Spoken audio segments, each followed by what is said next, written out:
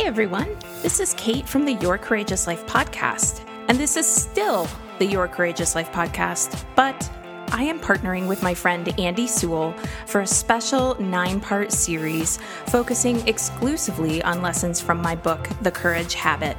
Listen in as we talk about how you can apply the psychology of courage and the neuroscience of habit formation to your life to create lasting behavioral changes. If you've ever wondered how someone can learn the skill of being more courageous in their life, this special Courage Habit series that I'm embedding within the larger Your Courageous Life podcast is it. It's going to have a little Courage Habit themed intro, outro, but again, it's still the Your Courageous Life podcast, just a special little 9-part series where we do a deep dive into the Courage Habit and how you can apply it to your life. Let's get started. Welcome to the Courage Habit podcast, an exploration of the Courage Habit, the book and program designed to break the fear-based habits holding you back and replace them with the courage-based habits to enjoy the life you want. The Courage Habit was written by Kate Swoboda. She's a life coach, creator of YourCourageousLife.com, and director of the Courageous Living Coach Certification Program. In this limited series podcast, I'll be asking her questions about the book and her experiences teaching her techniques. And he's Andy Sewell, an audio producer who has started a new career after 2 decades of corporate work. Andy is an amazing storyteller, he's ferociously curious, and he's someone who has read The Courage Habit. So he was the perfect person to ask about hosting the Courage Habit podcast. You can learn more about Andy at audioephemera.com. Each episode of the series is a continuation of our conversation. If this is your first time listening, please subscribe to the podcast so you can start from the beginning. Thank you for joining us, and let's get back to the conversation. Kate, thanks for joining me again. And I wanted to pick up on something that we talked about in previous conversations about setting a routine in the morning or when you start off your day and keeping that as kind of a keystone in getting into better days, better productive days. And what I want to ask about is when that routine gets disrupted. By example, this morning of all times, I got a little thrown off on my morning. My timing was off, and I ended up putting off my meditation until well into my morning routine. And it felt a little like a loss, a little bit like I had failed something, and I kind of felt derailed. And it sure got back onto the rails when I got back to my meditation routine. But I wanted to ask about those little moments where it feels like your entire day can be derailed and how to kind of get past those and just get back on centered. Is that something that happens a lot? Totally. I mean, that's life for every average human being. And I think this is a great place to talk about the role habit formation can play, not in the things you do, but in your way of being. Because people typically think of habits, creating certain habits, they're only thinking of the tasks, and meditation is a great example of that. And absolutely, routines help. They are great. Routines as things you do, like meditate, exercise, eat vegetables, brush your teeth, remember to call your mother. Those are all good things to do, and they're great routines. But they're all doing, and there's a way that I like to look at the habit formation as being both about the doing and a way of being. So in essence, this routine you have around meditation, to me, is not the highest goal that you could have. Tick, I did my meditation today.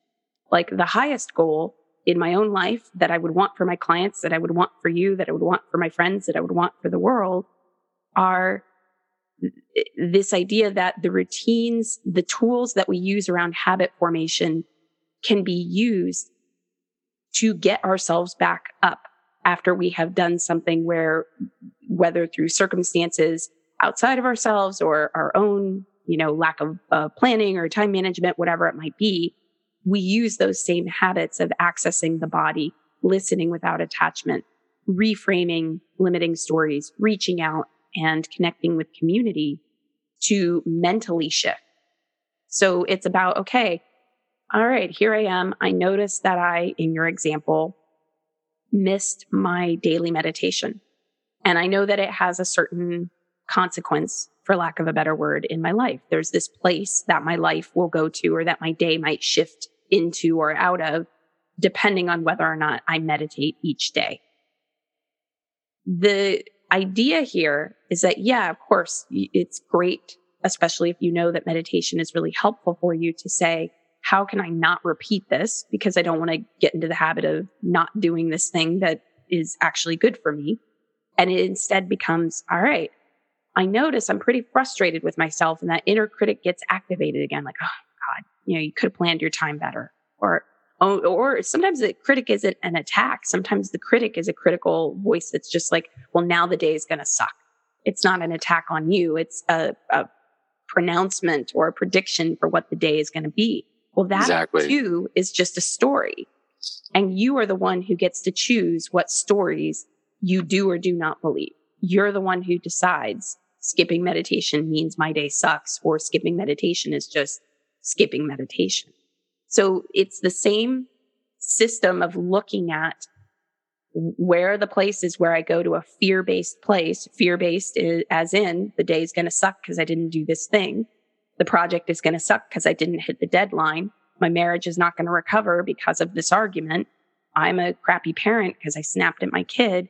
Whatever it is that comes up, it's not just, I have a goal to not snap at my kid, to not argue with my partner, to make a deadline on time, to meditate daily. It's my way of being that even when I miss the mark, because I'm human and I'm going to miss the mark, I don't beat up on myself. I don't go to that fear-based place of thinking the only way to turn it around is to beat myself up into turning it around. I go into a place that's operating from an essential trust in who I am as a good person, doing the best I can, wanting to live a better life. And if I want to live a better life, when I make mistakes or when things happen, what's the best route to that?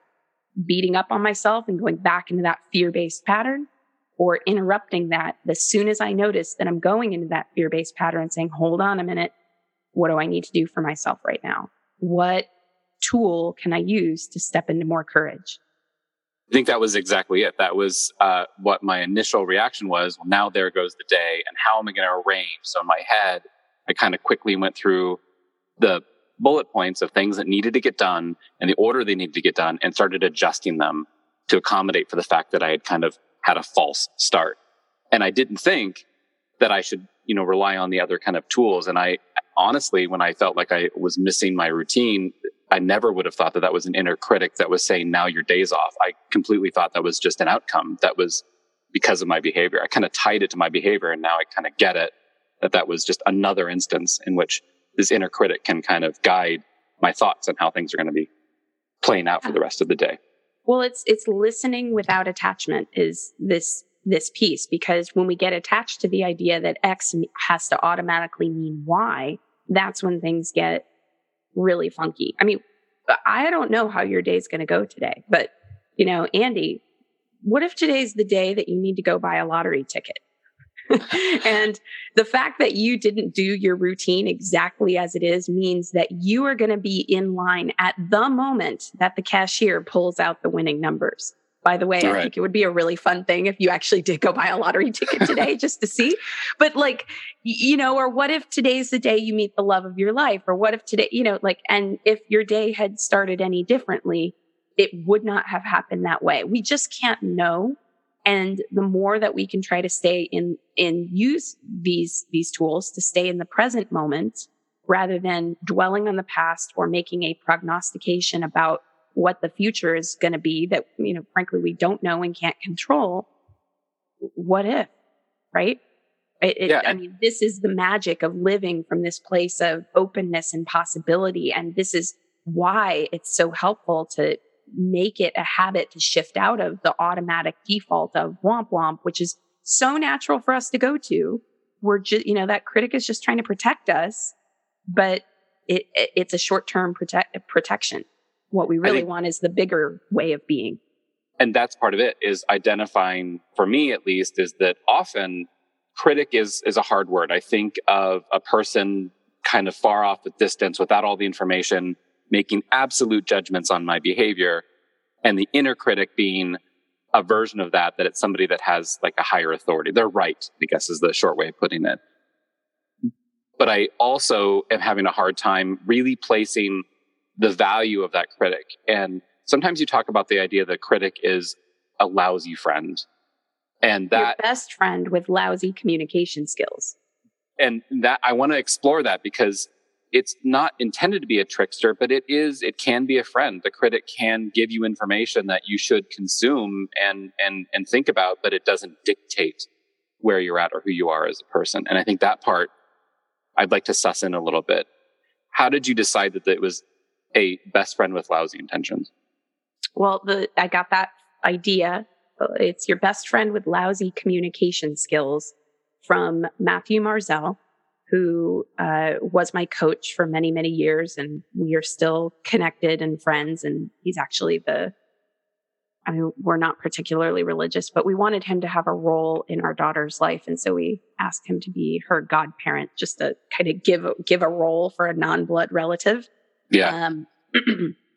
And basically I had a session where I was quite proud of myself walking into the session. I had a situation come up where my critic had been very activated, and I go into this session with him and I'm like, I had this critic stuff come up and I just told my critic to shut the, up and like go away and leave me alone. And I stood up for myself, and he had this kind of odd response, which was, ouch.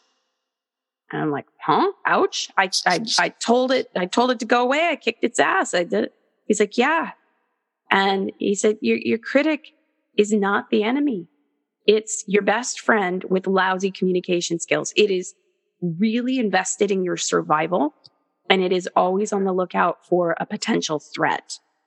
And that was a really pivotal session for me, because that's when I started to see that it was absolutely right, that the critic was really big and scary, but always at its root, it was invested in trying to save me from embarrassment, failure, rejection, or really any experience that was going to threaten to annihilate a sense of identity or me feeling like I was okay in the world. And if it has to tell me that I'm a stupid piece of crap to get me to not do something, it'll do that. If the risk is that great. And that's why the more of a risk, the more outside of someone's comfort zone the situation is, the louder the critic will get. And critics operate in a lot of different ways. I know for some people, they say, well, my critic doesn't get loud, but like my somatic system kind of gets hijacked by the critic, where I can't think of what to say, or I'm stuttering, or, and so certainly that's also a valid way that the critic tries to keep you from being wounded. If you're about to go up to somebody who is the most conventionally attractive person in the world and ask them out on a date, and your critic is worried you're going to make a fool out of yourself and is like, the less you say, the better. Let's just keep you from saying much at all. And some people's critics are really seductive saboteurs, which is very sneaky. They come in and they're very logical, and they'll you worked really hard this morning on that project, and just take the day off. It's fine. But that's totally a setup, or it's really a take the day off, and it's sneaky because it's really just trying to keep you from doing the thing that, again, might be the big emotional risk. We're all talking about emotional risk here most of the time, unless you're about to jump out of an airplane and parachute down or something, and your critic is going, this is stupid, you're going to kill yourself. That's a little bit different than the emotional risk that's really at the root of all of this. So once I started to look at the critic differently, probably the biggest aha I had, which was not something Matthew Marzell had said to me, but was the connection I made, was that the critic in most people's heads sounds very mean and abusive. And that if I hit back and tell the critic, well, shut up, go away, I'm going to kick your ass, I myself am now embodying the very abuse I seek to stop. In essence, I am becoming the abuser. And so that really landed for me, that I would never treat my child to try to teach her. And of course, all this happened before I was a parent, but just thinking ahead to, I knew I wanted to be a mother. I would never want my child to be taught how to, for all intents and purposes, do the right thing in the world, or do things in the name of what she wants, by telling her, what do you think you're doing? Come on. You can't do that.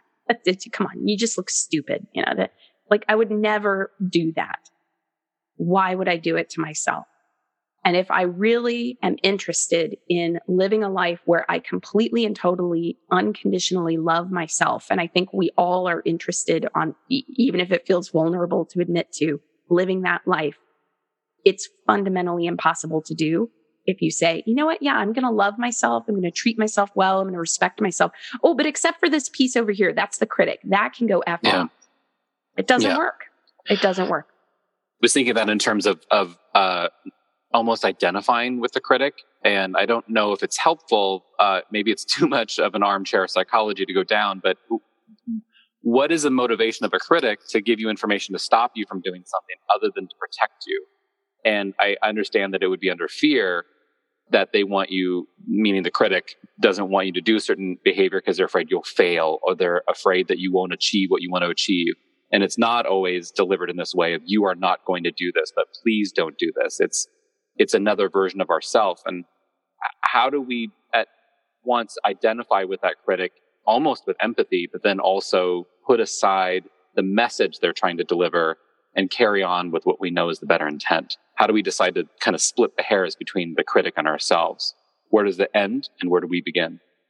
Well, I think it's boundaries. And you and I have done an exercise called Redo Please. And with Redo Please, it's in the Courage Habit book, so people can do it on their own. I tend to think it's most helpful to do with somebody else willing to dialogue with you. But the idea is Redo Please. I am absolutely open to hearing what it is you have to say, but it has to be phrased respectfully.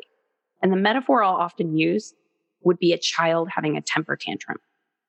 When a child is having a temper tantrum, and it is screaming things at you and kicking, 100%, I would never say, oh, it's just fine. The poor little kid. I identify with the fact that this child is just, it's totally taxed right now and emotionally doesn't have the skill set for managing its emotions. So it's just okay. It can kick me in the head and it can call me names and, it can go to school and pull other kids' hair, because emotions are natural.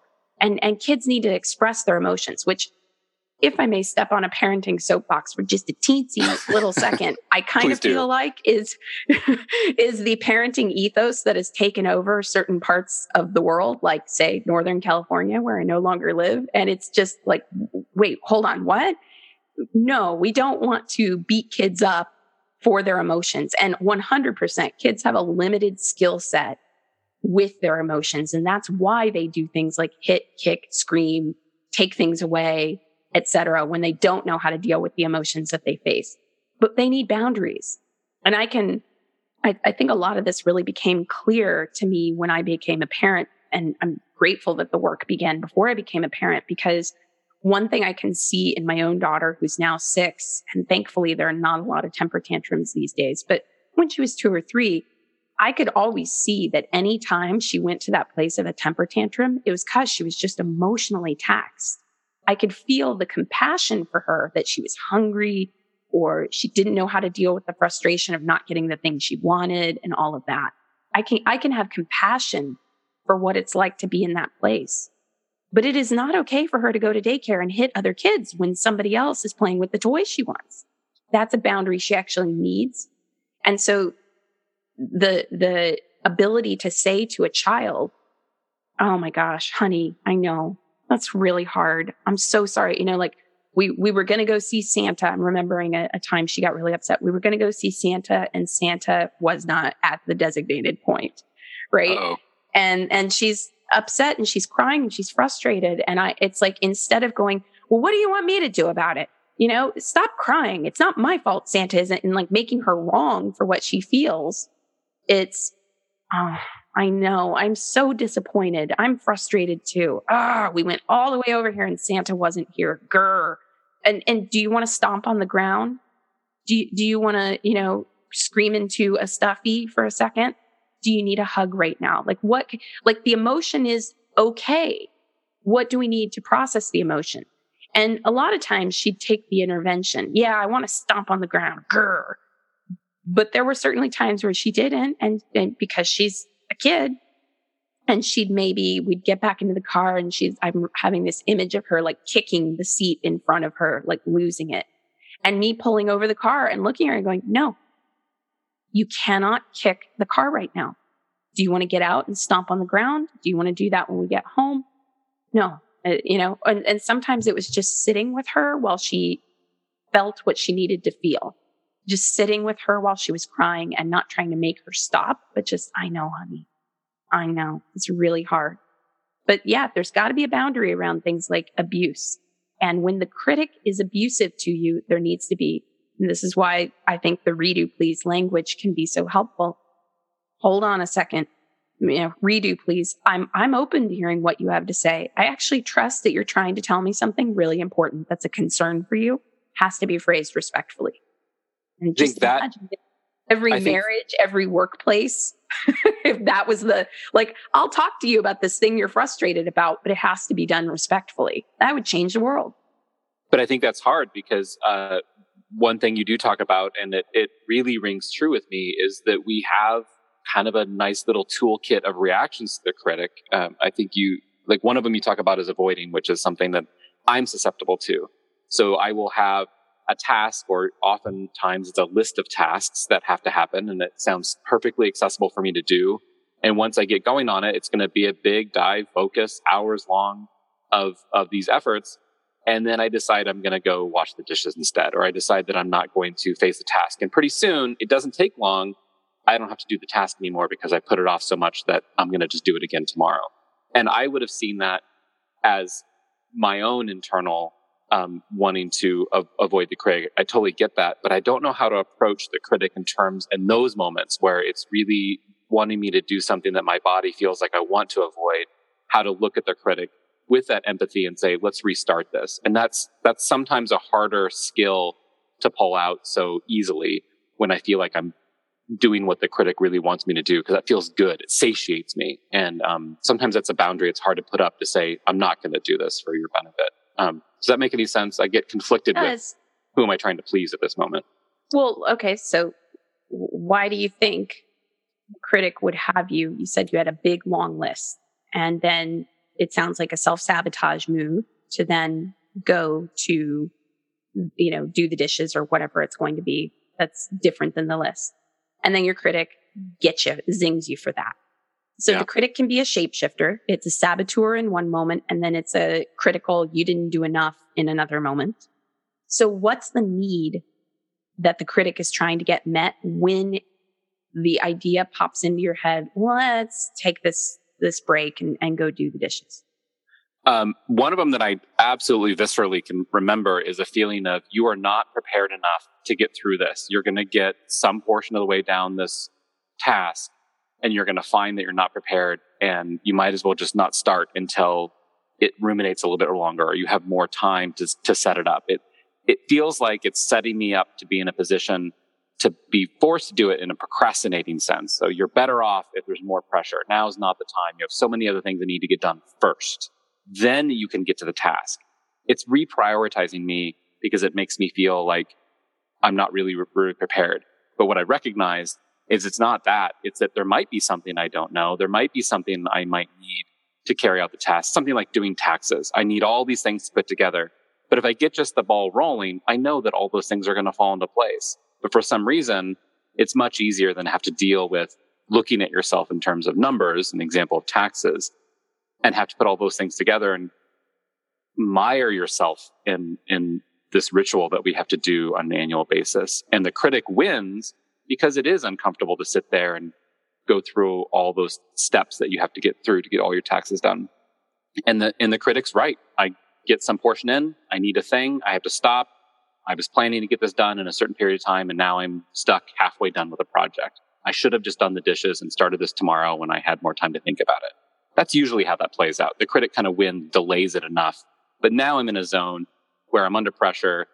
There are immovable deadlines that I am competing with, and the critic seems to disappear. And I feel a little bit left alone trying to solve all these problems without any sort of friend along the way to help me. Yeah, there are two moments in what you just described that I would say, invite you to get curious about. One is just noticing the moment when in the short term, the procrastination, the stopping of the task, like doing taxes to go do the dishes, brings relief. And just really giving yourself some compassion around the fact that your critic is trying to get a need met.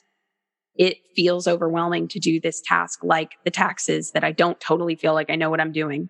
And by the way, money is a hot button issue for just about all of us. And the idea of having a surprise tax bill is very, very stressful. So it's really pretty human that when we don't feel up to a task, that the critic gets really, really loud, especially if it's a complex issue like how we relate to money.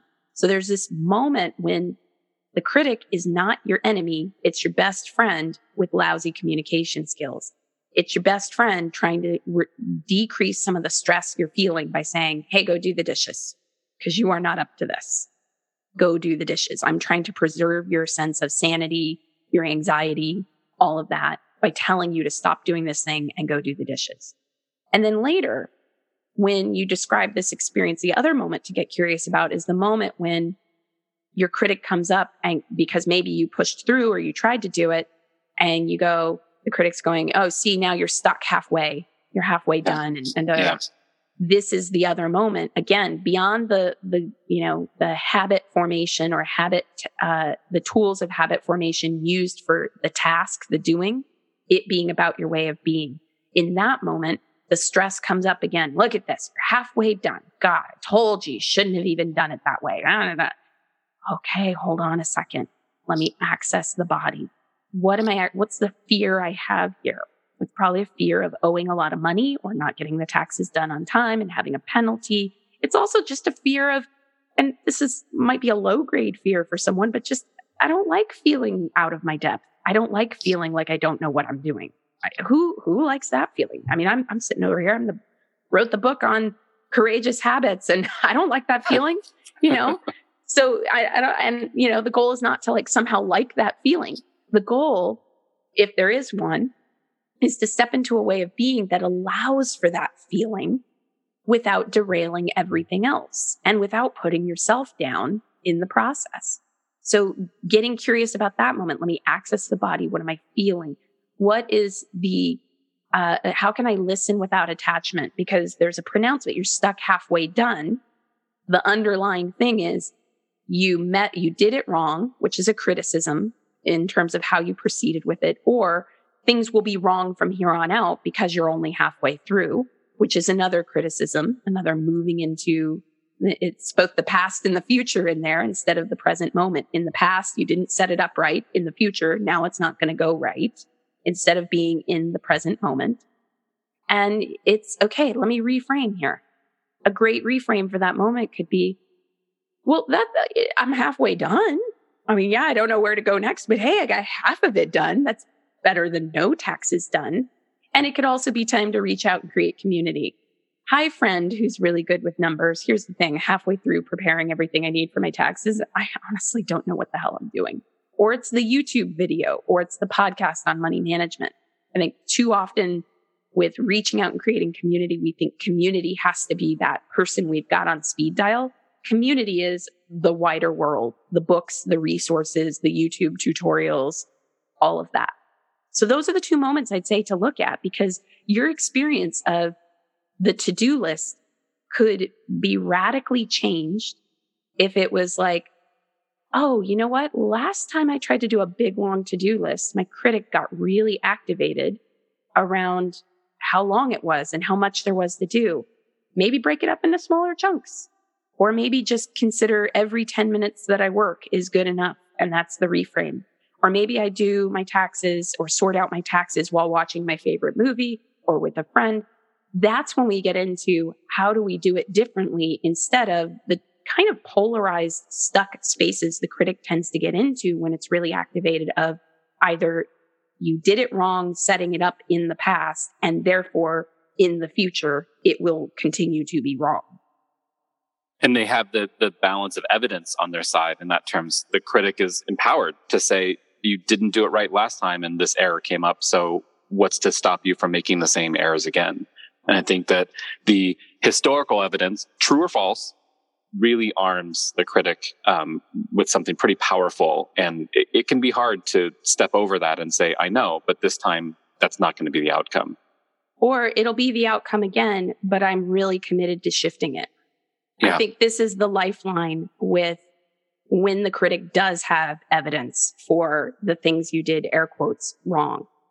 I would say that's something that has been my own lifeline, because I grew up in a household where when people were angry, the anger was out. And then I grew up to become an adult where I can tap into my anger really pretty quickly.